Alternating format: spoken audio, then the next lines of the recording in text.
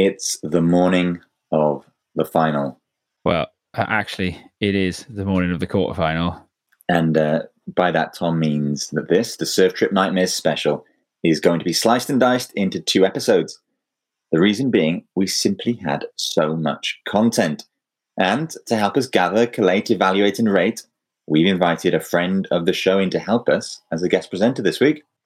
Yeah, a massive range of stories to pick our way through here. Some of them are absolutely downright hilarious. Some of them are legendary. Should warn you that a couple of them are quite disturbing in places as well. There is a suitable dose of reality that would accompany any project like this. So, you have been warned there. Far and wide range of places, contributors from all over Wales and beyond. We're pretty proud of this collection, and it's a real chance to amuse yourselves and get food for thought. Absolutely. And without further ado, let's get into the quarterfinals.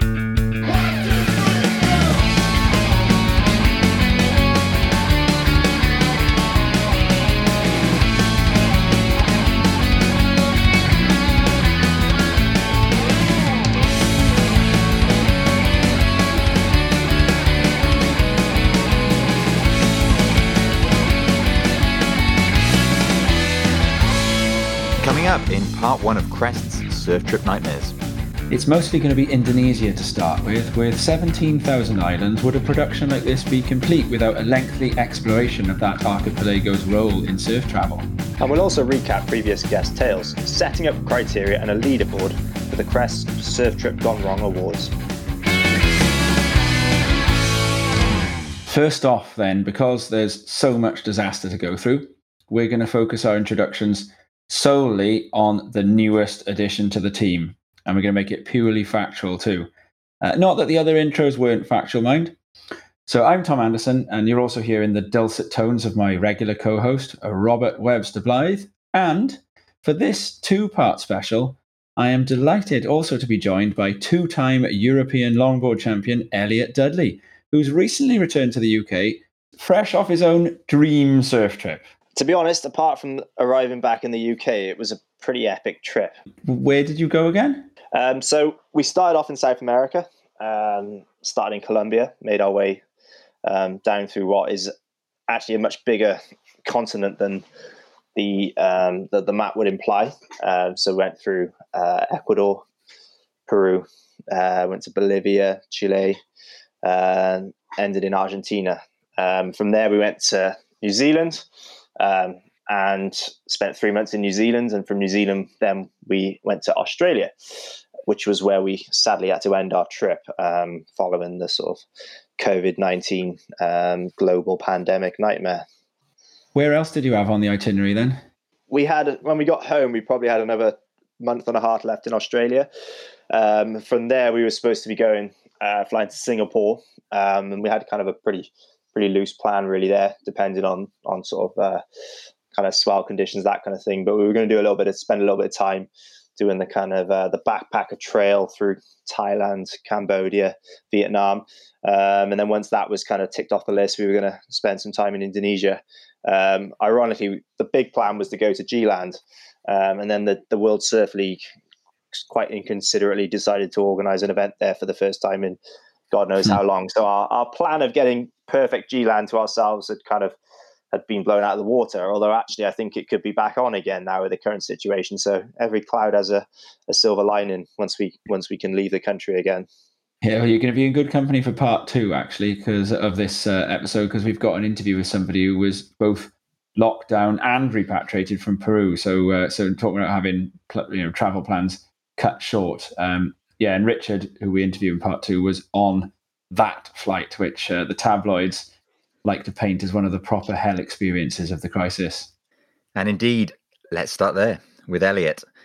COVID-19 is, of course, like it or not, the event which sparked the whole Surf Trip Nightmares project. With lockdowns and quarantines, as well as serious instability in the travel and transportation industries, we figured this was a good way of laughing off the fact that travel remains off the cards for a while yet. Yeah, who misses surf trips? Not us. That was the initial mantra. But it's become something bigger now. We were inundated with great tales, and we realised that a lot of these disasters actually give people in the surf community a good deal of joy in the telling of them. and I suppose joy in the what's that German word, Schadenfreude. So yeah, Elliot, you are definitely the perfect start there. Then, so when did you learn that you were going to have to come back from Australia, and how did you learn it? To be honest, it was kind of it felt like in the end it was a case of delaying the inevitable. We sort of were in a bit of a bubble really in Australia. As you probably saw in the UK, they weren't affected anywhere near as badly as the rest of the world, especially Europe.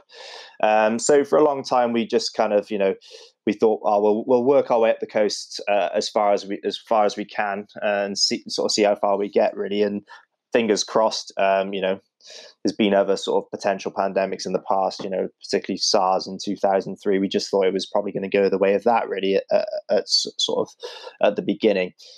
So, we managed to get through Melbourne, did Adelaide, Melbourne. It was kind of when they cancelled the Melbourne Grand Prix on the morning. That was our kind of the real wake-up call. That was when we knew something serious was afoot. That's a lot of money they're pouring out the pan by doing that, isn't it? Yeah, and I mean, it was the Aussies don't mince their words. They were in uproar over that, and literally people were queuing up to get into the arena or sort of the track, I guess you'd call it, on the morning when they cancelled it. So by that point, we realised that they were taking things quite seriously. But ultimately, we knocked down before having to come back. Not really, no. To be honest,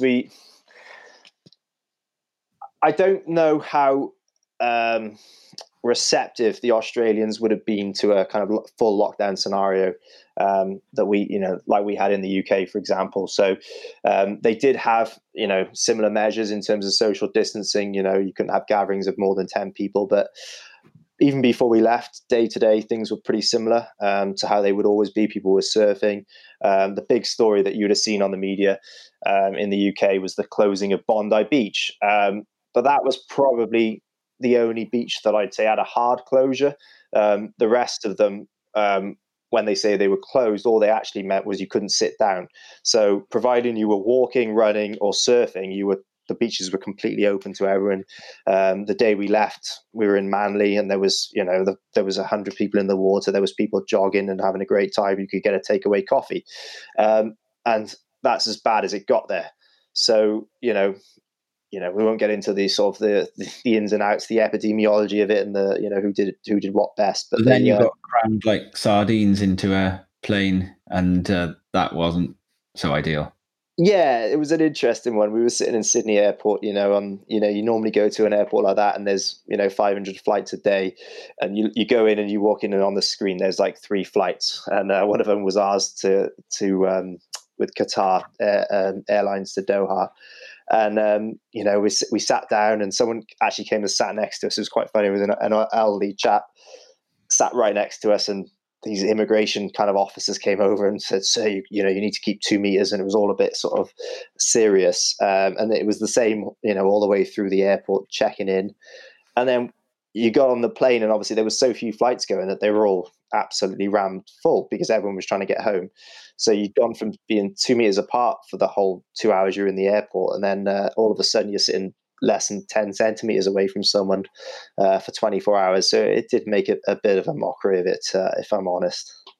Now, quite a few parts of that experience match up with some of the other tales that we've got coming down the line. So I'm sure we'll probably hear a few more details about that from you. But I just noticed going past in the background there, that was Marie Claire then, wasn't it?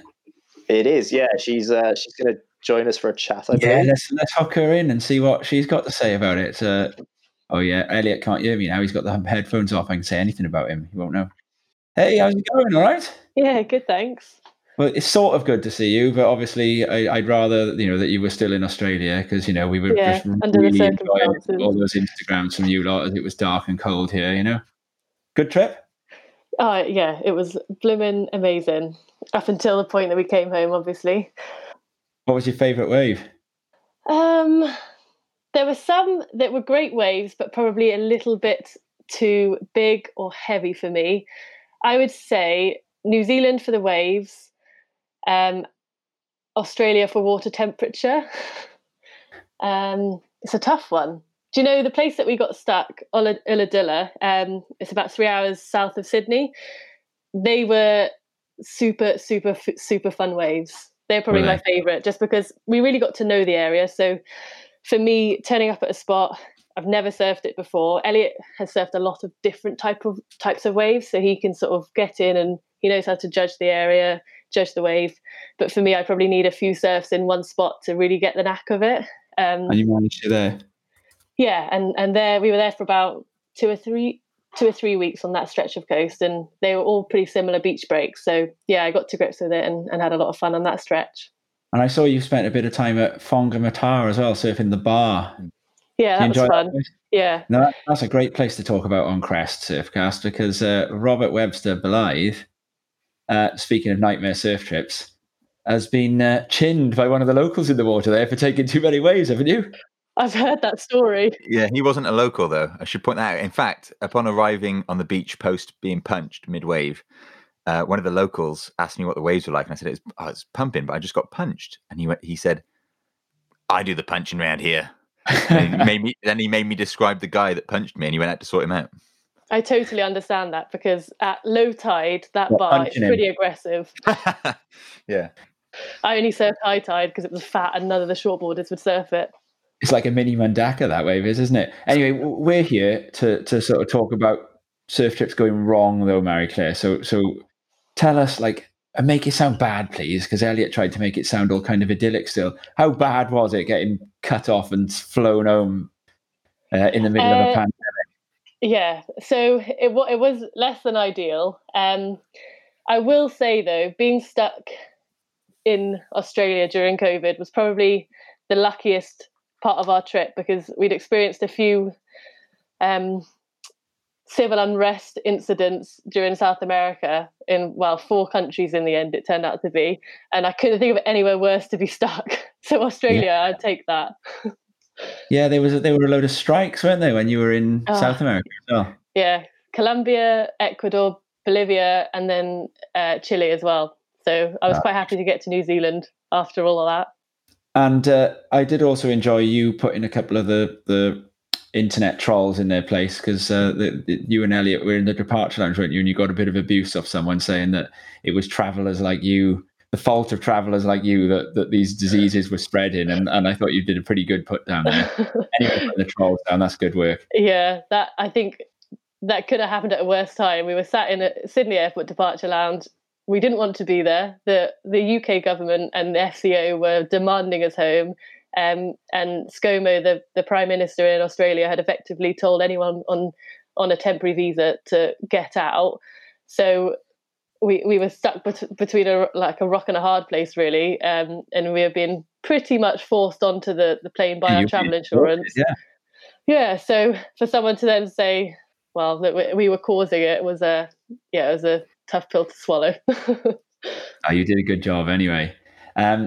Well, hopefully we'll have some waves to look forward to now that you guys are back anyway. So thanks very much. Very welcome. Yeah, and hopefully we'll see you in the water sooner rather than later. There we go. Right, well, we need Elliot back on the mic now, because he's got the first proper link to read. Welcome back, Elliot. I think he's checking himself out before sitting back down there, isn't he? Tough act to follow there. I'll give her that. And Tom, I should say that whilst Elliot and Marie-Claire were kind of locked down in Ulladulla, I had a few FaceTimes with them, and whilst Elliot disappeared off to the toilet or wherever he was going, Marie-Claire would come on and go, oh my God, I'm fed. I'm sick to the back teeth of him. Apparently lockdown in Australia was testing both their patiences. I mean, lockdown will test anyone's patience, but when you're in the back of a kind of 8 foot by 4 foot camper van, it'll really test you. I really enjoyed making it that much worse, though. Just stirring. Anywho, you ready for your link, El? Ready to go. Right. We come now then to the first of our pre-recorded tales with listeners. This first one is the follow-up interview Tom did after Wayne Edwards sent in that tale last week of a burn in Lagundri Bay in the island of Nias, just off Sumatra, and the so-called boomerang board. If you listen to Crest episode 6 with the shaper Luke Young, you'll have heard the intrigue we all had with this passing mention of a supposedly unlosable surfboard. Well, during that little window of the Northern European morning in which we align with Australia's waking hours, Tom got Wayne onto a video link, and asked him to elaborate on both that wild trip to Lagundree Bay in 1978 and the surfboard which kept coming home. Welcoming a very special guest onto Crest here now. It's actually the evening where I'm talking to Wayne in South Australia. So honorary Welshman, or Welsh by descent. He came over here to visit Chirk Castle, and now he's back home safely in South Australia, but still talking to me. It's Wayne. How are you doing, Wayne? Great. Thanks, Tom. Good to hear from you. Yeah, you too. So we just had to get in touch to hear a bit more about this tale of going over to Lagundree Bay in the 70s and there not being anyone there, and then one of the villages burning down and all of that. What year was it? 78, you said? Yeah, 78, yes. That was actually... And what happened? Well, we only heard rumours in Bali that there was actually any surf on Nias at all. And so these rumours, one New Zealand guy, Rod Crown, and myself decided we'd head up there and see what was going on. But it was a good adventure, but of course we got drenched on the boat on the way. Yeah, as we headed up the hill to go to the next village, we'd heard that they were actually cannibals. It was just rumours, but the people were cannibals. And we were used to going to pretty remote villages, and the whole village would come out and greet you, the children and the crowd, and then normally the crowd would part and the chief would come and visit you. But walking up to this village, there was only a couple of kids, and when we got into the village, they were called into the buildings, and which were long houses. And so we thought, what's going on here? And we're calling out, Salamat Sore, good afternoon, hello, and not one person would come out. And then we saw the rock monoliths in the middle of the street. And some of those monoliths were for the young guys to jump over and prove their, sort of initiation. But there's some that were actually cannibal tables that were on there as well. So for preparation of bodies. So we were, a little bit concerned at that time. But we did lure people out. And in the end, we had a good time and, went down and slept on a platform, because that's all there was there in those days. Yeah. So a couple of healthy Australian and American surfers must have been quite tempting, though, for those cannibals. Yeah, I'm sure we were probably pretty safe. It was just the unknown in those days. I mean, I know the first three guys there that went in there in 75, which is Kevin Lovett and John Giesel and Peter Troy. They stayed there and surfed it for that first year on their own. And later on, they didn't realise, but later on they realised they were being eyed off as a bit of protein, I think. So, yeah. I think we appeased them because all we had was rice every day. That's all you could get. And we brought a pig from the village and decided we needed protein, so we couldn't eat much of it and gave the rest to the village. So I think that did them well. Of course, it's got to stay fresh, hasn't it? So they keep the pig alive until the last minute before cooking. Yeah. Oh, there was absolutely no electricity, not one thing at that point of any sort of Western civilization, not a sheet of iron or a glass window pane or anything. But then 10 years later, when I went back, it was just a totally different place. Yeah. Yeah, and the 10 years later thing then leads us into the bit of the story that you only kind of said as a sentence or two. But you left a board in a Losman in Penang for 10 years. Yeah, well, at that point I'd been in Indonesia for 3 months, and that was the limit of your visa. So you had to get out and come back in again. And everyone would do the Medan Penang flight because it was the cheapest possible flight to get out. And so I left the surfboard there in a Chinese Losman sort of hotel, and I was planning to go straight back in again, but I got bad sea ulcers from surfing for 3 months in Indonesia, so I had no choice in the end to go back to Australia. So it was 10 years later that I went back there, and I'd trip around the world, and I said to my wife, Donna, I'll go and see if I can find that surfboard. So we walked up and down the street to try and recognise the hotel. We found it in the end, and I went up to the counter and we got a room, and then I tried to describe the surfboard to this old Chinese guy, and I drew a picture of it, and he didn't know what I was talking about, so I sort of gave up. And the next day he came back and he said, handbag. And I thought, no, not a handbag, surfboard. So I thought, this is not going to happen. But the next day he called me down to the cellar and sort of excited. And I thought, what's going on? I went down there, and sure enough, under all these cane baskets and stuff, he pulled them all off, there was the surfboard 10 years later. So wow. The board bag, which my mother made for me, because she was a dressmaker, because in those days you couldn't buy a board bag, was just dust. And I picked up the surfboard and had a few white ants and borers in the stringer, but it was still there to that day. And did you ever ride any waves on it then? No. After that, I just brought it back to Australia. I knew I had to keep it. But my son did. He went into a single fin competition about 30 years later with it. And, But it was funny. I said to this Chinese guy, because we were then going up to Nepal to do some trekking and coming back again. And he said, 10 years storage in my cellar, that was $10. I said, okay, that's 10 Aussie dollars. That's fair enough, okay. Oh, we're going away for 10 weeks. Can I leave it here again? And he said to me, yes, you can. And he said, $10. I'm like, what, 10 years, $10, 10 weeks? I felt sure he thought I was going to leave it there for another 10 years. Inflation, maybe. Oh, yeah, he thought it was going to be 10 more years, did he? Yes, exactly. Anyway, it was cheap at any cost to have it stored for that long. So then once this board got back to Australia, you're calling it the boomerang board because it went missing again? Yeah, well, it was on the roof of my car and it blew off at a place called Gulls Rock. And I realised after a while, so I went to go back and it wasn't on the side of the road. And only one car had come the other way. And it did have a board in the back, so I figured, well, that's the end of that board.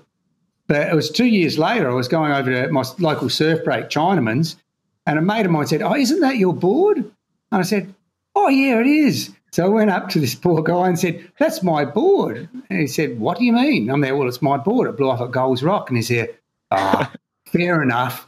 So he was in his ready to go for a surf and gave it back to me.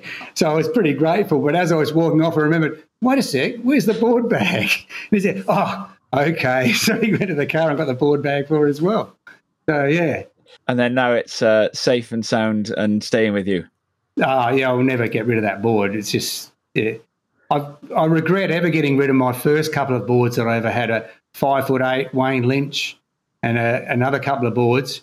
But after that board, I've never got rid of a board ever again after. I've just decided that's it.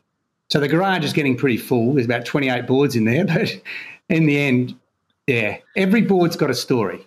Anyone can look at their board, there's a ding. They remember where that ding happened, Like, oh, yeah, that ding. Yeah. Or, a board, and you're associated with a place where you surfed. Oh, yeah, I surfed that here.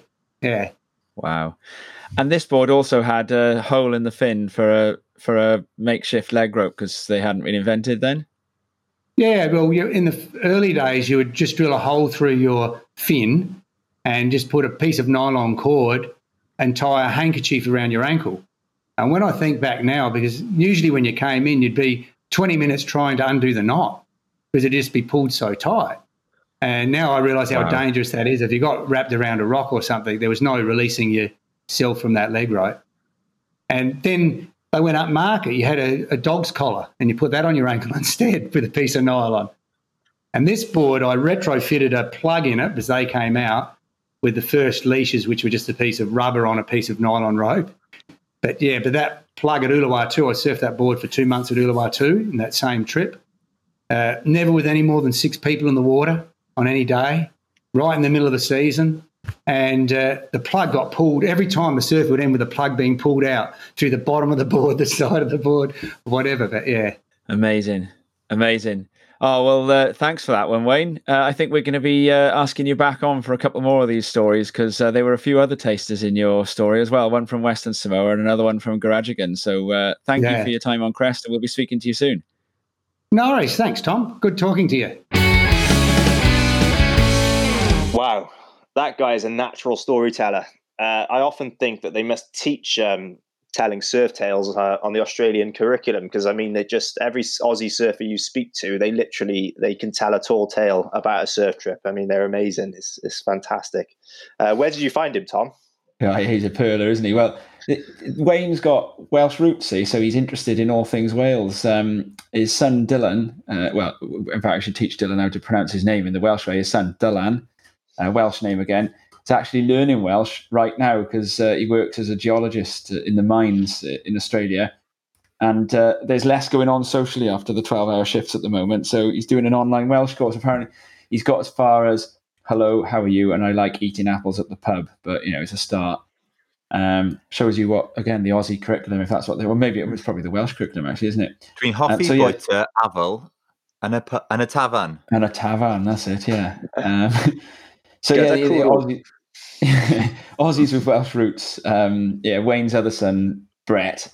Did either of you guys ever meet him when he was in the UK? He was a proper ripper. We were going to get him as a ringer for the Welsh Coast Surf Club, weren't we? Yes, yeah, we were trying to put him in as a ringer against Channel Coast at one point, but I don't think he was able to make it for the sword. Yeah, he was the South Oz champ each junior age group, 14s, 16s, 18s, and then he was the state captain in the Aussie national titles. It's a team that included people like Dion Atkinson, the CT surfer. And he did a few QS events while he was here in Europe before spending a couple of years in London. And while Brett was in London, Wayne arranged for us to meet up with him because I'd met Wayne, first of all, off Timor, and straight away made a beeline for us, like, you guys are Welsh. And so, I ended up with meeting up with Brett, and we went for a trip to Lynmouth with him, really stormy Lynmouth conditions. And that's a place we're going to hear about a bit more in part 2 of the show, actually. We certainly are. Anyway, how is that for a tale? It's actually got a little add-on, which we're going to hear first of all, in which Wayne remembered just after we'd finished the interview. So I did hit record again for a minute, and it was worth it, because here's Wayne's NIAS postscript. Yes, well, we're far wiser when we went back to NIAS 10 years later. So we decided when we get on the boat to go from Sabolga to Luk Dalan that we'd upgrade to a cabin. And, of course, the cabins are just the crew's quarters. So we decided we'll just give this crew member a bit more money and we get into the cabin, which was a double bunk. And but what we didn't realise, the diesel exhaust pipe ran through the end of both of the bunks. So if you didn't get burnt by touching it, it was just the heat that was generated just made it so intense. There was no way you could stay in that cabin.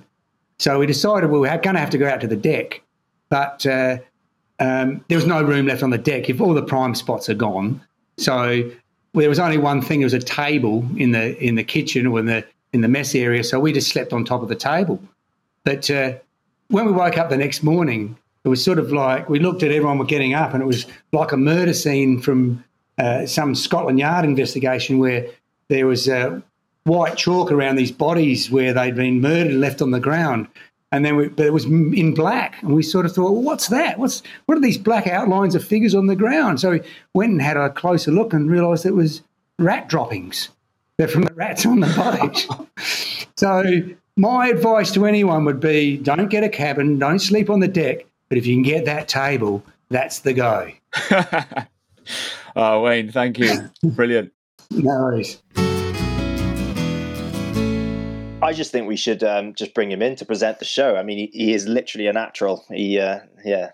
Fantastic storyteller. He's got more up his sleeve as well. So we plan to get something from Wayne for part 2 of this special next week. Let's talk about NIAS first then, shall we? And like what it must have been like back then. Do you guys ever wish you could have gone around Indo in those days, or would the hardship of the travel have put you off? Do you know, it's having heard it, I just love the idea of surfing. The breaks he's naming are so iconic, and the idea of surfing them with absolutely nobody in. And it's not, I mean, occasionally in this day and age, we can go to big name surf breaks or breaks that are like really, really good, and you might score them uncrowded or empty, even if you're really, really lucky. But then it wasn't even a thought. It was, you're going to score them empty. You're going to score them uncrowded. It's a wild thought, isn't it? Yeah, you take it for granted, don't you? To the point where you may have even probably been looking for people to go with you. Do you know what I mean? It's you're literally going that far off the beaten track that, you at least want to share the risk a little bit or have someone to back you up if the worst, case scenario. I think even back in that kind of era as well, it wasn't even a case of having to go off the beaten track to experience that. Some of the like dad stories, he talks about having like just looking around or waiting in the beach car park for someone else to turn up before you go in. Can you, like, now you do the exact opposite? You get there at a certain hour to avoid the crowds. Yeah, and you're looking into shore constantly to make sure no one turns up. Elliot, do you remember we were in in Hossegor Easter. I don't know the year. Maybe it was, I don't know, 2000. Yeah, it's late 2008, I think. 2008, and we scored perfect Le Gravier, and there were 2 Italians in, and we ended up surfing the whole day, Tom. We did, I think we did 3 surfs, and we were coming out to change boards because they'd snapped, to eat or to drink water and go or reapply sun cream and going back in. And I just remember looking to the beach constantly, hoping no one would come, and no one came. Yeah. Why was that then? I don't know. It's honestly one of the best days of my life, surf-wise. I have actually had that happen at Trestles, and then I found out afterwards that it was because they'd had loads of rain, and no one in California goes surfing during what they call the runoff, and so the water was full of disease from like the nearby San Onofre nuclear stuff was washing through. There's a government warning, isn't there, for 72 hours after a bit of rainfall. It doesn't affect you being Welsh. It's funny actually with the Nias story because I grew up sort of hearing stories in Nias. My uncle Pete Dudley, who he actually got me into surfing. He went to Nias not long after probably Wayne went there, and all the kind of iconic surf photos that I've got of my uncle Pete are of Lagundri Bay, and you just literally just see that perfect kind of right hand Pete coming in off the reef, and literally all his best surf shots that I've seen of him are all from Lagundri Bay, and it was kind of that mythical ferry journey, overnight ferry journey, and the extreme risk of malaria, all that kind of stuff. The kind of things that you don't really have anymore. There's you can even in Indonesia you can pretty much fly everywhere or get a more luxury option these days. So no, it's cool to hear someone else's sort of take on that trip. I also wonder whether Lagundri was slightly more perfect before that shelf slid because with the tsunami, the shelf rose a little bit and it's now become a bit slabbier, hasn't it? But it used to be so sort of almond shaped. I've been there twice, but it was never, both times I went there, we were struggling for swell. So, I mean, I was there on kind of what I'd call longboard trips anyway. But they were very longboardable days, really, really good fun wave. I mean, it was super fun. But it seems to have that kind of mutant section now that it didn't used to have. You don't often see water angles of it, but when you do, you think, geez, that is a thick wave. And I don't think that it was ever like that before the tsunami. I think it was a bit of, like you say, more of an almond shaped barrel. A roll-in takeoff, yeah. Yeah. How's that bit about the board as well? Wayne's well, that's what I'm saying. board. Moving away from the wave itself, there's a point in that story. Can I just say as well, I love Wayne's kind of nonchalance and his casual kind of style of storytelling where he mentions things that would have your everyday traveler running for the hills, and like he's got to go home because he had bad sea ulcers. It's like that's terrible bad sea ulcers that send you home. We turned up and there was a rock for the locals to jump over, and also a table to carve up human bodies on so we can eat them. Yeah. But there's a funny point in that story as well. I love the mention of the board bag that upon touching it turned to dust. We've got this like garage full of surfboards from when Dad owned the surf shop in Porthcawl, and it's like a crypt. I call it the crypt. And there's I don't know, there must be like 30 surfboards in there, and again they're covered in these like handmade, homemade board bags. And as soon as I touched the first one, it did exactly that. It just turned to dust. It's like the skeletons in Indiana Jones. Something out of Indiana Jones. Yeah, exactly. They go poof, and they become dust. I love that bit. Right, I reckon it's time to introduce this criteria then, right? So let's put Wayne on the leaderboard. I got my pen and paper here now, right? I've got a theory about this. I think Elliot's going to be very generous with this because Wayne also mentions holding on to surfboards, and that's something we mentioned in the Luke Young podcast, Tom. Right, that I haven't ever sold a board of my own, but I know Wayne mentioned owning 28 surfbourds. Well, I know Elliot did a count up the other day of his, and he had 35 in his parents' house alone. Wow. I reckon that under the criteria I've devised, Wayne is going to struggle a little bit until he brings his other stories in. Because what I'm going for is there's a scale of 1 to 15, right? And I'm going to divide that into 3 separate scores out of 5, right? And the 3 criteria are score out of 5 for lost waves. So, for this surf trip nightmare, did you miss out on waves? Yeah. Then a score out of 5 for hardship. Really, exactly. Then a score out of 5 for the hardship and suffering. And then a score for the extent to which this tale has legs. Like, is it a fun one to tell and hear? Is it one that's going to do the rounds? Does it do the rounds? And so that's going to be out of 5 too. So in this light, I am suggesting Wayne gets a 0 for lost waves, that he gets a 5 for hardship, and that he gets a 5 for tail with legs. What do you guys reckon? Yeah, I think it's fair enough. I mean, sleeping on a table in front of Lagundree Bay, I mean, that's pretty hardcore, you know.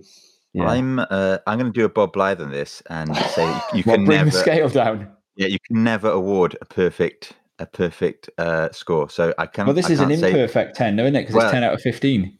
It is. However, you've awarded perfect scores for hardship and tail with legs. So, all right, so you want to give him 8, do you? I want to give him 8. I want to give it 4 for hardship, 4 for tail with legs. Right, Wayne Edwards goes into the leaderboard with 8 then. So Wayne is both top and bottom of the leaderboard at this stage in the show. Great. Let's move on. Rob has got our next one. Gary Lewis. This next tale is from Gary Lewis, a legend of Welsh surfing, particularly the Porthcawl scene. And if Porthcawl Point's firing, or if it's indeed there's a wave at all, you can expect to find Gary in there on any given day.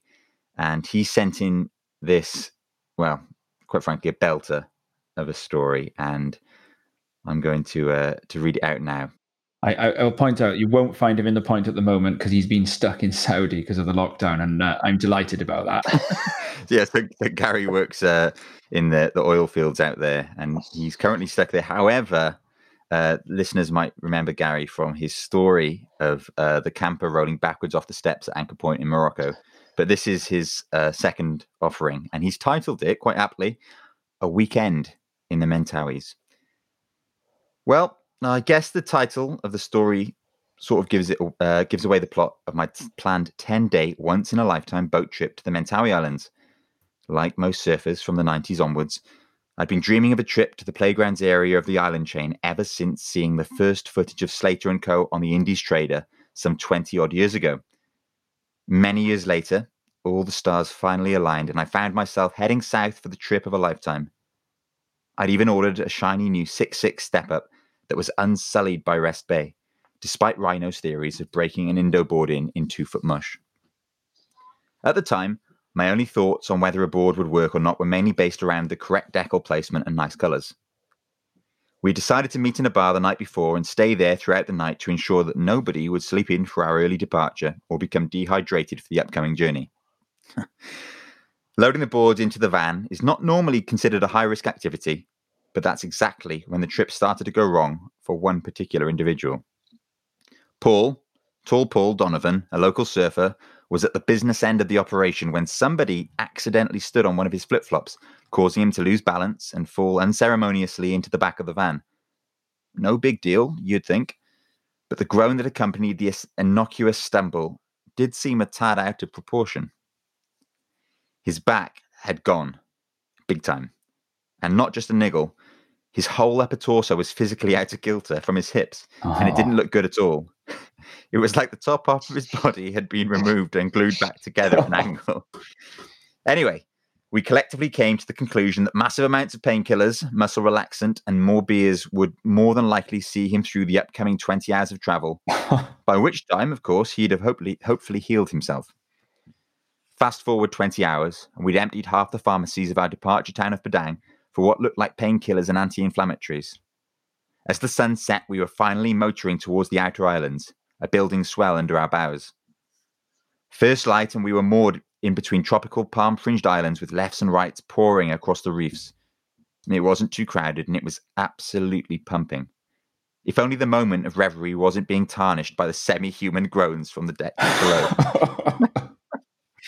Unfortunately, Paul's back had not healed itself overnight, and so we carefully repositioned his pillows, allowing him the best view of us surfing the aqua blue barrels through his cabin porthole. He could barely stand. Surfing, not even a remote possibility. And as the painkillers and bintangs wore off, he finally realized that he was a long way from home. As luck would have it, the tide was dropping throughout the morning, and one of the star waves of the Mentawais lit up for us, rifles coming to life for the first time in weeks. Of course, I had a shocker. I was woefully out of practice in real surf and couldn't seem to get my feet in the right place. Maybe if I'd just had a few practice surfs on that new board at home, Ryan's. That night, everybody was buzzing, charts looking good for a solid run of swell. Everyone hit their bunks early, apart from Paul, who hadn't left his in the first place. The next day arrived, and we anchored off another idyllic and empty barreling right. After the breakfast refuel, though, the boat captain told me I had a phone call on the Vast. A bit confused at first, my throat went dry. It was the call from home that nobody wanted, a family emergency, and I had to leave. Trip over. Paul, in the meantime, had realised that he was months of physio away from a surf and only days away from requiring a new set of internal organs if he stayed. A few more calls, and the boat set sail for a rendezvous point. Realising we'd have to travel light, we left boards with the boys to hopefully reunite at a later date, and gingerly transferred Paul onto what looked like some type of speedboat, heading for an island with an alleged airstrip. As the boat left the leeward side of our island and encountered an open ocean swell for the first time, Paul's trip literally and physically hit a new low point. As the boat launched itself repeatedly over the wave peaks, it felt like it was going to snap in half. I was thinking, this is mental. But then I looked across at Paul, and I can honestly say that I've never seen anybody look in so much agony to this day. His pallor was beyond grey, beads of sweat running down his forehead and dripping off his nose. His jaw was set at a peculiar angle, and the distant glaze to his eyes would scare even a priest. We finally made it to dry land. Financial aggravation followed, after encountering the usual bureaucratic shenanigans that accompany most small island ticketing offices. A few million rupiah later, we made it to the airstrip and a cargo plane fitted out with deck chairs. Arriving in Jakarta was a relief, and when the check-in staff looked at the condition of Paul, they kindly gave him a wheelchair, which was probably what he needed before we even left Port Call, in hindsight. Paul finally managed to get on his flight back to the UK after not catching a single Mind you, my tally wasn't much more either. And as for the cursed step-up board, well, I sold it with only 3 waves on the clock for a respectable 250 quid loss. Anyone planning a trip to the Mentawais next year, count me and Paul in. I love it. Yeah. Do you know what? As much that story, as much as I love, I mean, the detail in it is brilliant. Gary's written it really, really well, and there's a point in it I really, really love, and it's the point at which they prop Paul up on pillows just so he can look. They're really kind in doing that, so he can look at his porthole. What he's missing. And this description really does it. It's the lefts and rights pouring across the reef. Bless him. Isn't that nice? I remember when that happened. It was quite kind of. There was a lot of different versions of the story. You know, people, and there was a blame culture in the group apparently. That's it. Who stepped on the flip flop? Well, I'm not going to say, but apparently someone had drunk a little bit too much, and that was the ultimate cause of the accident. So, the stepping on the flip flop. Yeah, it was not a sober incident apparently. But I do remember that one. That was a bit of a disaster. Gary studied to be a journalist before going into his current line of work, and it shows, doesn't it? Because he is a brilliant writer. I've edited professional writers and needed to do less tweaking than with Gary, to be honest. So really nice work for that.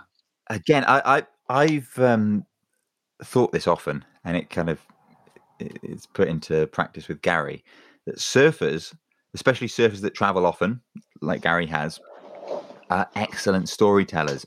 Very, very often excellent storytellers. It's kind of, they go in hand together, don't they? Surf travel often, excellent storyteller.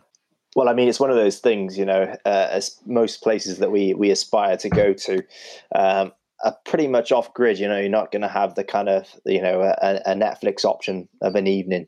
So that the default evening activity is sit down with a beer, and just shoot the breeze really and tell stories.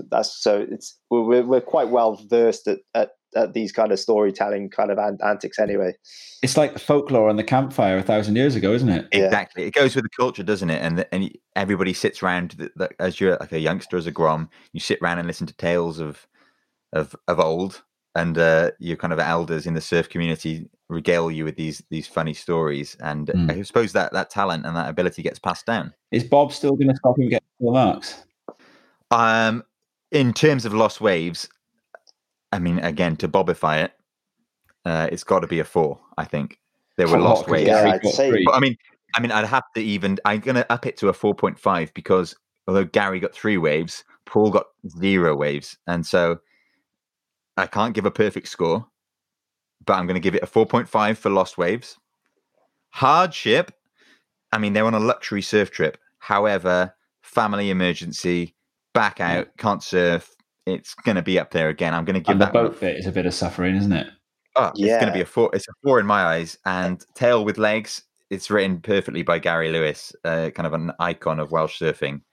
I'm giving it a big also two. sort of stood the test of time. You know, it's quite a well-known story. It's good to actually finally sort of hear it from the horse's mouth. So Yeah, and it's funny you mentioned that, Alex. There's quite a few stories that we come across in this episode that have that they've been passed around over the years throughout the community, and this is one of the ones that we've all heard before. Yeah. So I'm giving it a 4.5 for Lost Waves. I'm giving it a 4 for Hardship, so we're up to 8.5, and I'm giving it a 4 for Tail with Legs. So I'm giving it a 12. That's a big old score. 12.5 out of 15. You down with that, El? Yeah, I think that's fair enough. I mean, All right. It's the dream trip gone wrong. It's everyone's kind of worst nightmare, isn't it? Really. And it's not even like you've been on the trip and haven't got waves. You've been on the trip, there's waves, and you can't surf. Bear in mind, it's your best ride that counts here. So that's obviously we're assuming this eclipses the van gone off the road in Morocco that Gary sent us in. Well, don't assume that. We'll see it when we get to it. Yeah, true. And Wayne Edwards may well be coming back with some Lost Waves to see if he can get himself up, because he's basically Wayne's currently scoring on 2 waves instead of 3, really, isn't he? So Gary takes top of the lead. Wayne Edwards is operating on an interference there, so and a proper old school interference. He's going to come back in the repechage, I think. I've got a feeling. Yeah, it's a paddling interference, isn't it, rather than one of those skilled little deliberate Medina drop-in ones. Great story, Rob. Well, great story, Gary, I should say. What's next? Right. Well, we're staying in Indonesia for the 3rd time in this show, but this next one is a bit of a direction change, and I should warn listeners that it's going to be quite disturbing in places. For that reason, we've actually exempted it from the rating system because it's not quite right for that sort of purpose. Nevertheless, we've always promised at Crest that when we need to discuss it, the real world is absolutely on the table. We're not just here for the light-hearted banter. Tough issues also need our attention, and I think it's all too easy to think that travel, even when it goes wrong, and we get to laugh about it, is about adventure and coming good in the end. The world can be a tough place sometimes, and this next story, told to Elliot by one of Wales's all-time top surfers, Mark Vaughan, is a startling reminder of the fact that our often hedonistic act of wave riding can quite quickly coexist with a very, very different backdrop altogether. Again, I do need to remind listeners of that warning, that you may find parts of this story distressing. So I'm here with Channel Coast surfing legend Mark Vaughan, also known as Vaughny to many people. Hi, Mark. Welcome to Crest. There you go. Yeah, nice to speak to you and see you, mate. Yeah, Vaughny is one of the more polite names I have, but I wanted to keep there are it a few clean. other ones. We're a PG rating, you know. We want to keep it clean for the audience. Yeah, the clean ones tend to refer to the size of my nose, but there we go. I'll live with it. Now, obviously, we want to talk about sort of the theme, these kind of surf trip disasters. I know you've been on more surf trips than most. Now we're going to sort of. Is there any sort of trips that stand out for you? I've been pretty lucky over the years. I haven't really had one of those like trips where, I mean, most surfers judge a good surf trip on, or a successful surf trip on what the waves are like. So I haven't really had one of those, absolute shockers where, 3-week flat spell or something in Hawaii in January, nothing like that. But obviously surf travels take you to some weird and wonderful places. And I went to Bali in, I think it was year 2001. It was when mad cow disease was on. And Bali was well trodden by then. It was my first trip to that part of Indo. I had been to Sumatra and the Mentawais 4 or 5 years earlier, so it was a new experience. Bali, in that sense, a few of the Lantuit lads are over there, and Bali compared to Sumatra was really different. It was a bit of a culture shock in terms of the madness of Bali. I was well used to the traffic. Indonesian traffic is unique. Especially when you come from the UK. It was. So I met up with Nathan, I guess my board's not arriving at the very start of the trip would be an indicator that things weren't going to go quite to plan. Never a good start, no. No, so I was borrowing one of Nate's, like, it was really weird rusties. I think it was like a 4-fin or something random, trying to surf Ulus. But so that, the boards arrived after about 4 or 5 days, so it could have been worse. And it was good. My brother was over there, all by chance. My brother Kieran Thompson from Atlanta, Jamie Bateman, Nathan, as I've said, and Greg. Greg was over there with Simone at the time. It's going back a few years, obviously. And for those that don't know, that's Portugal's legendary Greg Owen. Yeah, it's and Greg and I were, competing a lot at that time and traveling, and it was good to meet up with him because he was there with his missus of the time, and the same for me. I was with my partner at the time, and it was one of those weird things. I'd seen this footage years ago of Bingin from when a couple of my brother and a few of the boys went, and I'd seen this footage and thought, oh, I got to surf that place. That looks like a goofy footer's dream.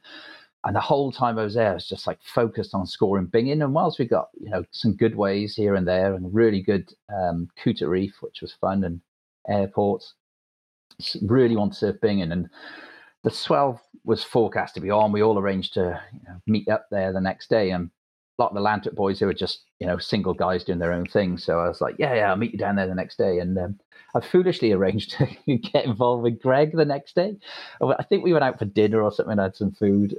And next day I was like, yeah, Greg, meet you at like 8 o'clock, we'll whip over to Bingin. And Bingin then was just like, it was still in the jungle. It wasn't like it is now with all the hotels and 5-star hotels and stuff. So it was whip over to Bingin in the morning. So I didn't know where Greg was staying, so I kind of arranged to meet him loosely off Poppy's Lane 2 somewhere. And anyway, Greg being Greg, he was hungry. He hadn't had his lettuce sandwiches. So instead of getting away by 8, because Bingin works at like a set, I think it's low to mid. Yeah, low to mid. So no sign of Greg. So I spent hours wandering around. Of course, didn't have mobiles in those days, so it was just wandering around bloody Kuta looking for Greg. Gave up on him, and off we went over to Bingin, and we got there, we pulled up, and we got the car park at the top, and as you got there, it was it was just the little Warren huts where people lived, and there was a couple of the local guides, as they were, and I didn't know where I was going. I hadn't been there before. And this lady, bless her, she was coming up, as they are in Indo and Bali, especially at the time, it was very insistent that they escorted you down to the water's edge. And that was kind of the done thing anyway, because you gave the locals a couple of quid and they took you down. And so I had a few boards, bags. I had the same partner at the time, Sophie, was with me. And we meandered down this steep sort of hillside through all the cut through the jungle. I mean, it was all the canopies, if you like, and it was a 2-foot pathway. So it was quite an exciting experience. And then you drop down into Bingin, you could see the waves and all the little warrens at the bottom, and it was exciting. And I could see it was pumping. I remember Nate seeing one of the first waves I saw was of him just getting shacked and then laying the law down. I was like, oh my God, I got to get in there. It was like 5-6 foot, perfect. So ran in, and I was aware that because of Greg's antics, I was running late, and I could see the tide coming in. And I was like, oh, Christ, better get in there quick. So rushed in, and had first wave, had a little cover up, and then saw a second section and pulled into that. Forgot that Bingin is an absolute raging closeout after the first sort of 100 yards. I got laced up the reef and cut really badly, so I'm sort of bleeding. The guys were telling me how good it was earlier. I fully missed it. And then it just literally went flat and stopped working. Like somebody just went, that's it, that's your lot. So I was feeling pretty down on the whole experience at that point, because I had one wave, didn't get another wave, got out, bleeding all over the place. I had something to eat, and it was just like, let's just get out of here. Sophie was with me, wasn't enjoying her experience of Bali particularly. And was finding it difficult being a lone female, I think, in a male surfers sort of playground. And so the lady that would escort us down and was kind of like our guide, as was the thing to do, they take you back up, and again you part with some money, and that was the thing. So she sort of grabbed one of my boards and started hammering off as we were starting to make a beeline to leave. And a couple of the lads, my brother and the boys, like, where are you meeting later? We'll go for a drink, blah blah blah. So yeah, arrange the time. And I must have been talking to them for a couple of minutes, and then Sophie came down and said, "Look, you better come here quick, because the lady tripped over and just thrown your board in the hedge or something." She's like, I don't really know what's going on. So I was like, okay. So went traipsing up, and when I got there, the lady, I can only put her, it's difficult to categorize her age, because obviously they have a very strenuous life over there, and mid-40s, early 50s, just lying on the floor, sort of in agony. My board was about 6 foot into the sort of, say, hedges. It's not really a hedge. It was just little palm trees and all that kind of stuff. And I held her in my arms and just was looking at her. I was just stroking her head. I was like, kind of like, what happened? Of course, my Indonesian and her English, there wasn't much conversation. Sophie was with me, just kind of said, I said to her, go and get some help. Now, we're probably 50 yards up the hill at this point. And as I say, it's pretty dense sort of vegetation. Yeah, there's no sort of ambulance service to go to, is there, I suppose? It's all sort of private ambulances and that kind of thing over there. I mean, there was no mobiles, signals. I mean, perhaps we probably did have mobiles, but, it wasn't like it is now. And I was just holding this woman, and then she just started foaming at the mouth, and her eyes rolled back. And I was like, she literally died in my arms. And so that was easy. Up until that point, the whole day had been fairly easy, and then then things went absolutely nuts. And I'd learned some first aid. I was a first aider in work, so I started to get prepped for doing CPR, which was not easy on the pathway we were on quite a very steep pathway, which was maximum sort of 2 foot wide. And so lay her down the floor. By all the time this had happened, Sophie was back with 2 French guys that were just happened to be walking up, who'd been surfing. So we started the full, we unbuttoned the shirt, and the French guy got in the breathing. I was on the full chest compressions, and then all hell broke loose. A couple of the Indonesian guys that were coming down from the village at the top of Bingin, just like freaking out, like, what were we doing? What was going on? And in minutes, there was just seemed like people were just coming out of the vegetation, out of the jungle, and it was just like, what? And people screaming in Indonesian, shouting and going nuts at us, and we were just like, whoa, and then as we were trying to get a doctor, an ambulance, all those kind of things, they were just, as you said, Elliot, there was none of those things available. Yeah, I guess with the language barrier, if they imagine you sort of came, you're walking along, and all of a sudden you saw a bunch of foreign guys that you didn't know or recognize, doing CPR on your mother or your grandmother, you'd be a bit probably a bit sort of wondering what was going on, I guess. Yeah, and it was a frightening experience, because the husband of the woman that died in my arms literally came down, and we were still in the sort of CPR resuscitation position, and he just started lashing out at me and the French guys, and we were just like, whoa. We're very fortunate. One of the Bingin surfer locals turned out, I think his name was Jimmy, possibly, spoke excellent English, and was, without him, I don't know what would have happened, because the one reality was that we were in a foreign country. We didn't speak the language. We didn't understand the religion, which is huge in that part of the world. And we were we had no authorities to help us.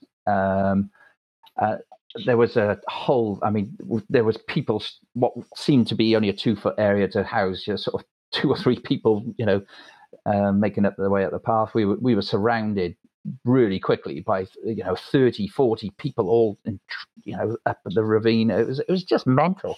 People screaming. There was stuff going on, My mates, the Atlantic, were nowhere to be seen. Absolutely left us for dust, like so, tucking into their bing-tangs on the beach and sort of patting each other on the back, of what was going on, and congratulating themselves on their tubes. And I was still bleeding.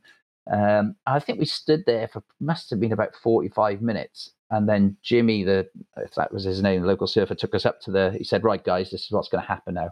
Said, "You were with the woman, so you have to pay your respects, and you have to come up to the village and you stand with them until I tell you can go."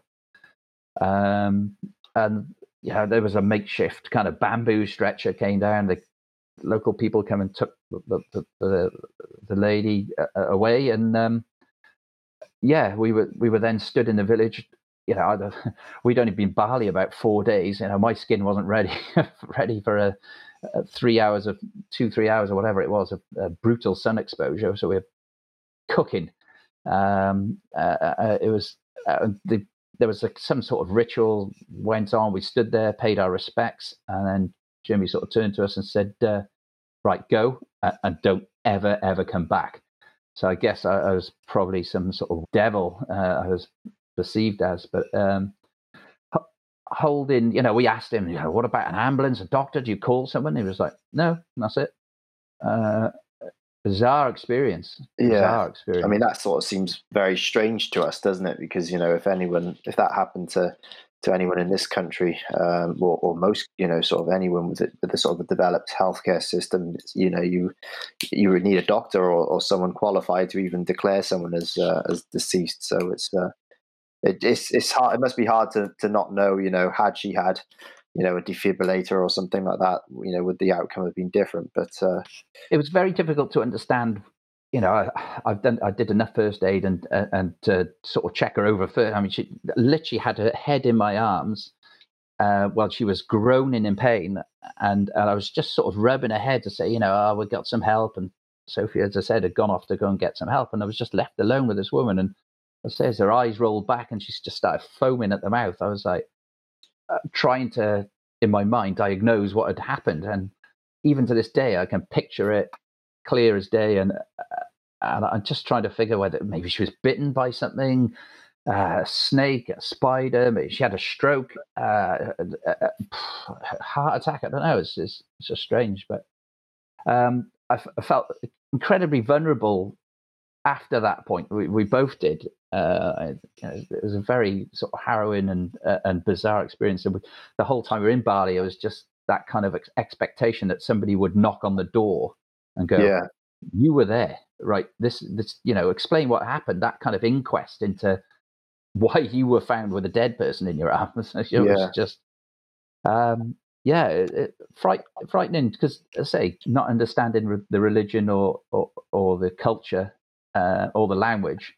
And I think that's one thing that I learned in terms of when you do travel to these places, you've got to be, and we all do it as surfers, we end up in some random places. You need to be aware of your surroundings, do a bit of research about, if you find yourself in a position like I did, then, what happens? And I know not too many moons after, there was the Bali bombings, and there was a few well-known British surfers caught up in that, and of course, even worse experiences, a lot worse. And then, of course, the Boxing Day tsunami and all that.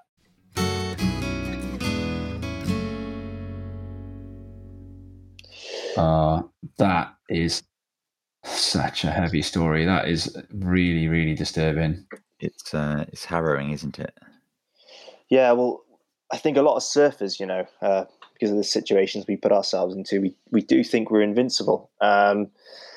We often forget, that some of the places that we go to are quite, the people are a lot more vulnerable, and they don't have the kind of infrastructure that we do and the healthcare.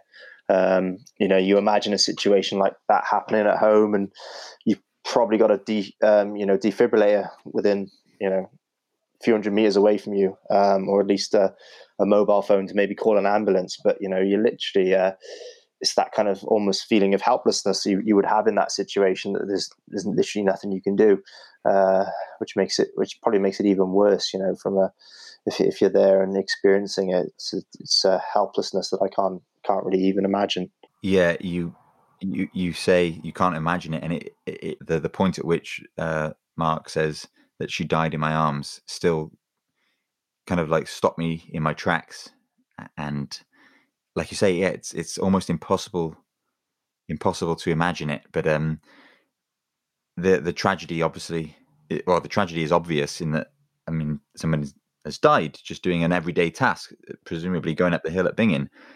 But in addition to that, I also felt like just a pang of, like, I don't know, it's like that fight or flight response. I felt danger for Mark and Sophie at that point, stuck on the hillside with these people screaming at them. And I thought, well, clearly they had nothing to do with the death, and what's going to come next, you just don't know. Do you know, we're also, I think, in Western culture, we're quite kind of scared of death and facing it. And I know that in Bali, I've been to cremation ceremonies in Bali, once on Lombongan Island and once in Ubud.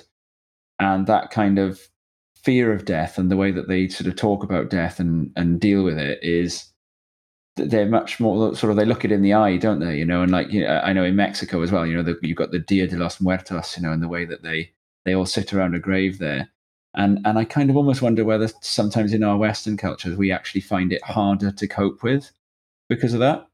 I think it's that kind of overwhelming faith, in Mexico, there's that kind of the religiousness, and like you said, the Dia de los Muertos, they really do kind of they believe in, they've got this kind of faith in God, and kind of combined with the kind of some of the indigenous religions in Mexico, and then likewise in Bali, that they're very religious, and perhaps that provides some form of comfort to them in these situations, whereas we live in a very sort of scientific kind of sort of world where, even in that situation, we wouldn't even make the call as to whether someone had died. They'd have to go to a hospital, and a medical professional would have to deem that they passed on. Yeah. But, in that scenario, it was kind of, the local, the family and friends had sort of almost made the call, really. And how little interest the villagers take, it seems, in finding out a cause of death. It's just, it's happened and that's it. I mean, I guess, in this situation, unfortunately, with that quest for information, it wouldn't change anything, and it would it provide any comfort? I think, perhaps, we're always looking for a scientific explanation. Whereas if you, I guess, if you have that kind of faith, you put your trust in a higher power, and maybe you're a little bit more accepting of that. So, there's lots of different things at play. It's a wild tale, isn't it? And the thing that, again, moving as hard as it is away from the tragedy of the death of a local in Bingin, putting myself in Mark's shoes, to think of it, it's his fourth day in Bali, the first time he's ever been there. Fourth day in Bali, presumably it's 20 odd years ago. He's mid-20s, and someone dies in your arms. That's just enough to make you spin on your heels and board the next flight home, isn't it? Oh, I mean, it's not something. It's funny, when I was chatting to Mark about it previously, I mentioned that when I was 17, we were on a family surf trip to Lanzarote, and remember this. And a chap died. We were at Famara, just an average day, standard Lanzarote beach break, and a chap just went out for his morning swim on Christmas Day and drowned, and I pulled him out of the water, and we all tried our best to resuscitate him, but it's it's one of those things, I guess it stays with you forever, but I guess for me it triggered a kind of a desire to want to maybe educate myself on how I could better deal with that situation. At the time I was young, I was 17. I didn't really know how to deal with it. I didn't have any real knowledge of CPR or life saving. And as soon as I turned 18, I went and did my lifeguard qualification. So, I think everything happens for a reason, and whether you believe in a God or not, or if you just believe in kind of karma or whatever, I think, we have these experiences. It's how we act on them and how we learn from them. That's the most important thing. Yeah, and I think also what both Lanzarote and Bali have in common there is the fact that they're places that you go to for an escapist experience, isn't it? And we wouldn't be covering the true nature of travel if we didn't address the fact that things can go wrong in foreign lands and badly wrong, travel, and why we revere it so much as an essential life experience for surfers, is not just about enjoying the natural resources of a land more blessed than ours in terms of weather and waves. It's not about hitching a ride on adventurous coattails as if these countries were like a theme park or something, and our money is just going to assure us a safe exit through the gift shop with a souvenir photo. And that said, surf culture is something that we can share with the rest of the world, though, isn't it? And for that reason, the life of a traveller does mean that you do have to take those lows and highs in your stride, side by side, really, isn't it? Yeah, absolutely. As surfers, we get the privilege often of truly interacting with the landscapes and cultures we visit, don't we? If it wasn't for the hunt for waves, we'd never find ourselves pitching up in these far-flung villages, staying with local families, sharing the peak with the people of such starkly different cultures to our own. It's the pursuit of waves and the joy of riding them, and later exchanging our memories and celebrations of the act, which brings us together, whatever background you're from. Food for thought there. With Elliot's last comment in mind, I think it's a good point to begin our recap of our previous guests' choices of tale. Because the first one we had from the writer and North Shore historian Andy Martin carried exactly that tone. Let's listen back to a quick reminder clip. But the one that really is historical to me, because it goes back to the 80s. This is a Californian guy. He's on a surf trip in Europe. Fine, but at one point he got on the wrong plane. Got off in Berlin. And okay, this is the interesting thing. When the Berlin Wall was still intact. So he gets off and goes, oh, okay, well, I might as well go and check out the wall while I'm here. But was already pissed off. So gets to the wall, sees all these kind of border guards, trying to stop East Germans coming over to the West, and shouts up at them. This, I believe, is historically testified and then documented. Shouts up at them, man, you are bummed because you will never know what true surfing really is.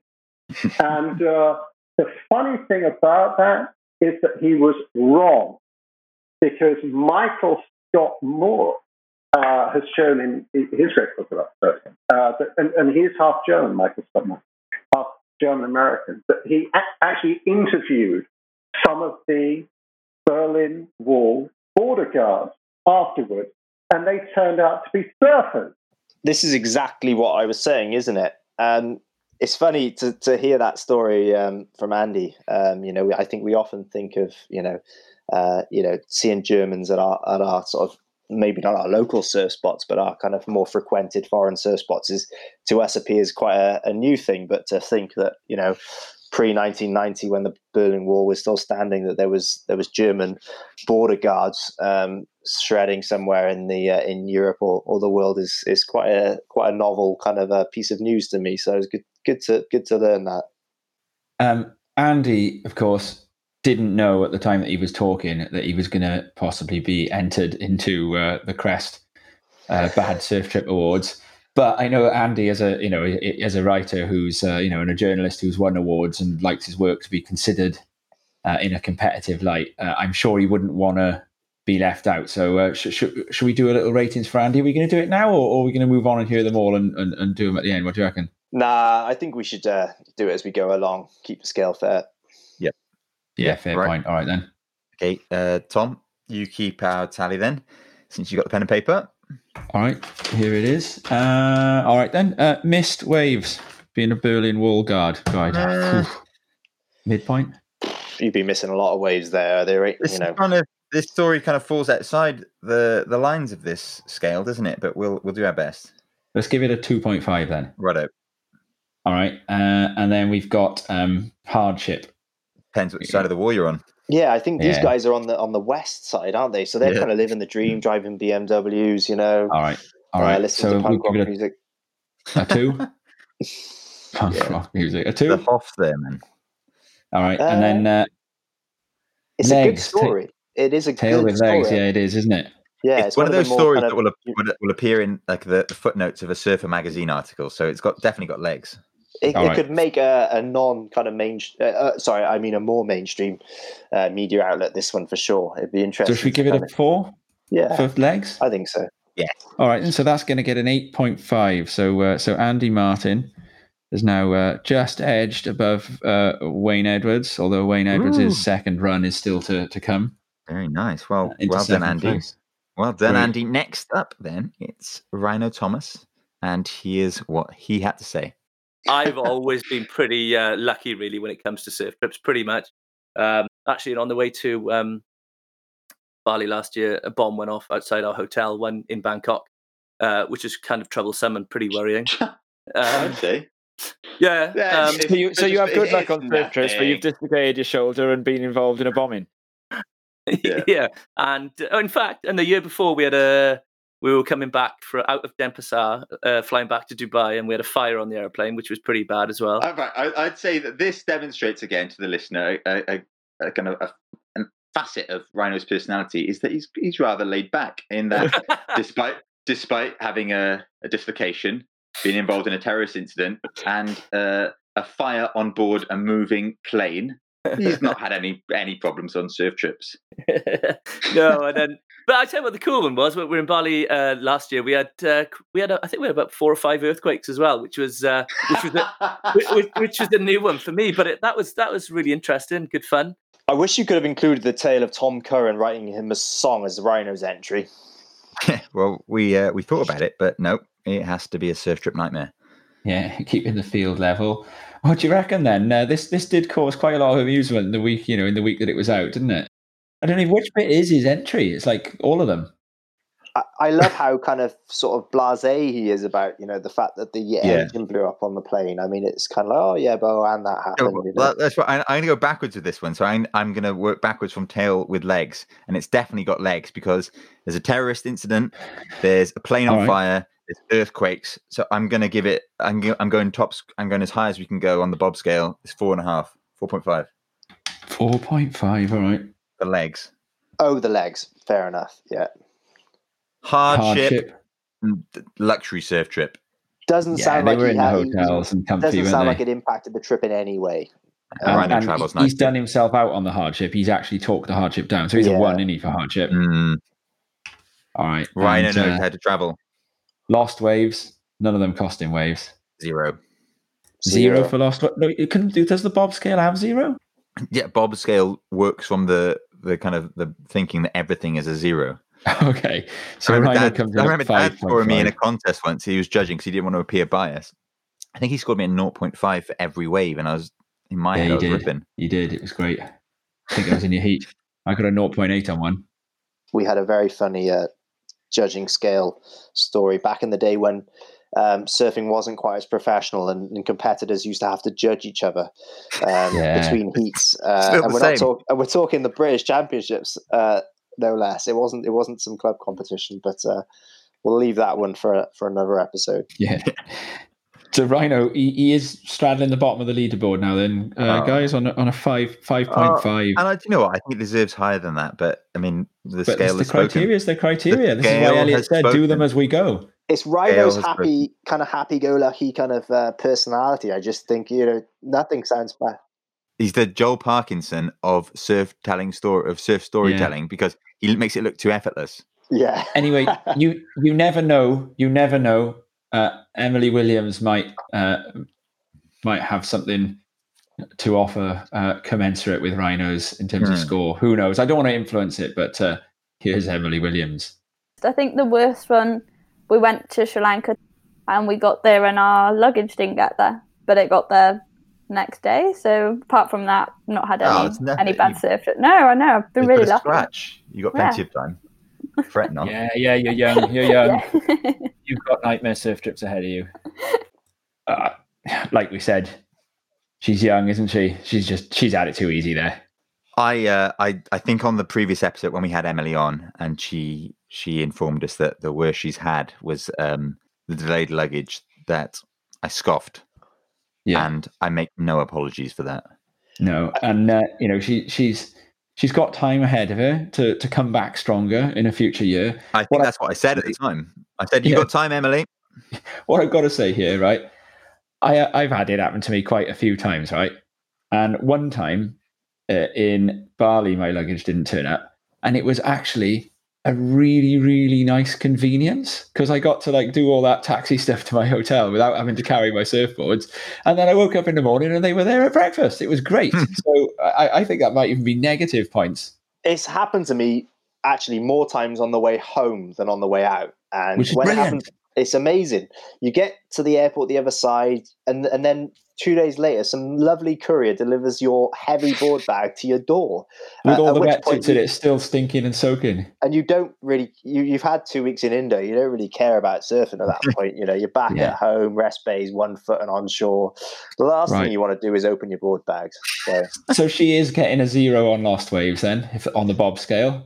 Yeah. Oh, absolutely. What about hardship? Oh, hang on, no, Lost Waves, actually, there might be a 1 No, in she that. says they arrived the next day. Oh, but she may have missed the Dorney. Oh, she may have missed the Dorney, but who wants a Dorney when you've got jet lag? We've got to give it something. The jet lag Dorney, though, is the best thing about the first day. I think it's a fair point.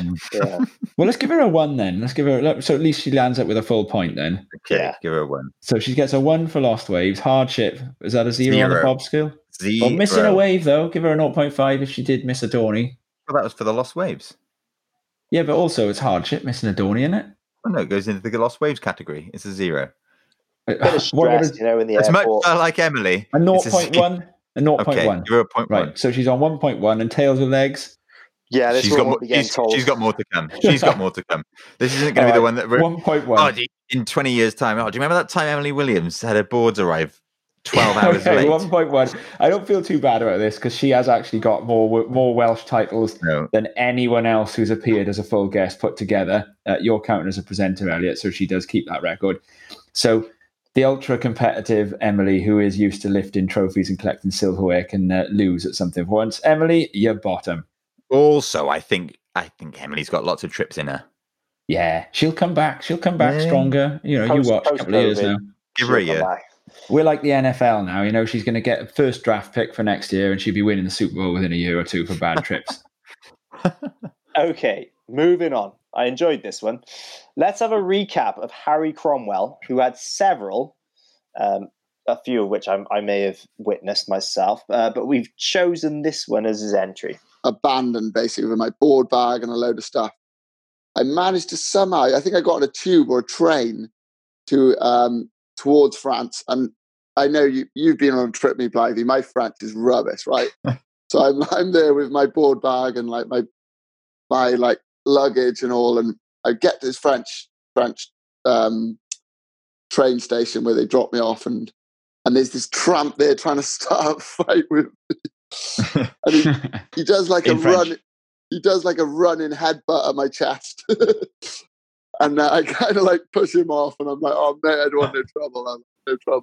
It's just great. It's the way Harry tells that, isn't it? It's like he's enjoying telling you that, like he's almost enjoying it happening to him, but it is horrendous having like someone try. Do you know what? It's the song in his voice. It's the song in his voice as he describes the running headbutt from the tramp. It's so good. Next, he was doing a running headbutt at me, and I said, "No trouble, no trouble." And that's Harry. No trouble. It's Harry all over. I've been in France with Harry, and he is a cheeky bugger, and he always has been. Because I remember Harry when he was like he was really small for his age, and he was tiny, wasn't he? He was super. I was like 17, 18. I'd kind of grown to as big as I was ever going to get, and Harry was tiny, and then all of a sudden he was like this. He was like a full grown adult, but he was still, to me, was always little Harry, and he always kept that personality, that kind of cheeky kind of. You could never be really too mad at him, He was But this tramp was mad at him, right? For no given reason. He's going to get a score for Lost Waves there as well, isn't he? Because he did. I'm sure those mates of his were out having their Dorney. I think it's self-inflicted. It's lack of preparation. Still, he gets points. He's trying out his best. No, that's what I'm saying. I think we should up him. Right, 3 for Lost Waves? Yes. Oh, mind you, when you think about Paul only gets a 4 for losing every wave of an entire Mentawai's trip. He misses a Dorney at Cabriton. 2.5 or 2.5. Yeah, I'll go for that. 2.5. All right. Hardship. Yeah, a bit of it. Nah, well, you're in France. You're fine. In France, you're broadly fine, whatever the occasion. All right, 1.5. Yeah. Well, I mean, legs. he could end up in the in the Bastille. You don't really know these, or the gendarmerie. Yeah. In terms of the legs, it is a good one. Give it a 3 for legs. Legs. Up it. Let's where we took away from him before. Let's up it this one. All right, so 3.5. So that gives him a 5, a 7.5. It's the way he told it. The way that he told the story of the tramp charging him with his head and took it on the literally took it on the chin, figuratively and literally. He told it with a song. All right, 3.5. He's half a point behind Wayne Edwards then.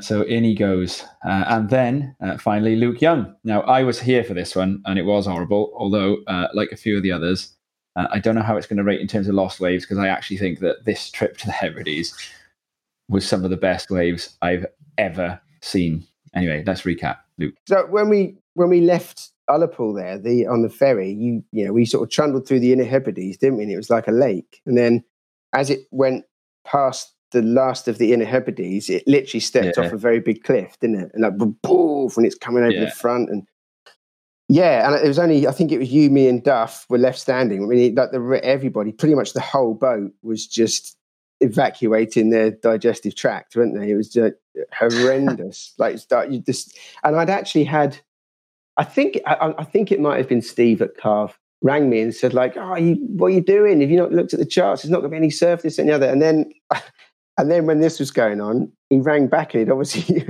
looked at a different chart and said, do you need a photographer? And I was like, no, it's all good. We had one. We had Mark Lumsden, didn't we? Rest in peace, Mark. But the seasickness amongst the boys was horrendous. Yeah. Yeah, there's nothing you can say about lost waves there. It's going to be a 0, isn't it? Because it was, the surf was pumping on that trip. So we'll give Luke a 0 for that. Yeah. Well, especially considering the Hebrides are renowned for having lost waves, because people go up there on trips and get skunked. I mean, Elliot will testify to that. I actually know. I've never been to the Hebrides. I went to the where did you go? I went to the Shetland Islands. And did you? Yeah, it was a pretty crazy trip. I went with a guy called Stuart Butler. I'm going to try and get him on Crest at some point. Yeah, he's I went to Colombia with him. He's good at getting you into real scrapes. Yeah, I mean, I think I've been to the Orkneys with him actually as well, and he was saying, I want to go to the Shetlands. In fact, he was saying, I want to go to a better set of more extreme islands than this, and I think I'm going to take a better surfer next time. So that must be where you came in. Well, it was actually the trip where I met Thurgood Smith came on the trip, and I also a guy who is now one of my best mates, and was one of Stu Butler's mates, a guy called Nick Saal, who now lives in Pembrokeshire. That was where I met Nick Saal. Yeah. So it was a good trip from that point. But it was more the kind of the trip ended up becoming more of we were sort of exploring the pubs of the Shetland Islands rather than actually getting any waves. Although the best surf that we had on that trip was when we got kicked out of the pub at 11 o'clock, and obviously being so far north, it was still light for a few hours. So we'd had 3 or 4 hours of drinking, and in that time a storm had kind of kicked up. And outside of the pub, there was this really kind of fun right-hand point break. So at 11 o'clock at night, pretty drunk, to be honest, we all dove in and kind of had probably one of our best serves of the whole trip. So yeah, it was kind of even though it wasn't the most classic of waves, we definitely had some fun out there. Sounds like a Stuart Butler trip through and through. That does. How have we ended up trying to rate a Stuart Butler trip? Yeah, that's good. Yeah, we've got lost there, haven't we? Move it on. That's all right. Right, hardship on that Hebrides trip. Now, Tristan Jenkin, he suffered. Yeah, I enjoyed extreme physical pain. That's a 4 for hardship, isn't it? Or a 3.8. It's not quite full marks. Let's go 3.8. Yeah, 3.8. Okay, and then in terms of the legs, Luke tells it well. He does, and as I said at the time, this is a story that I grew up on. I suppose because of the videos that you and Matt Hapgood forced me to watch, but it's a story of the pumping waves, which is why you get but it was a story that I was aware of as a Grom. Yeah, so okay. It's got legs. Let's go 3.8 for that as well.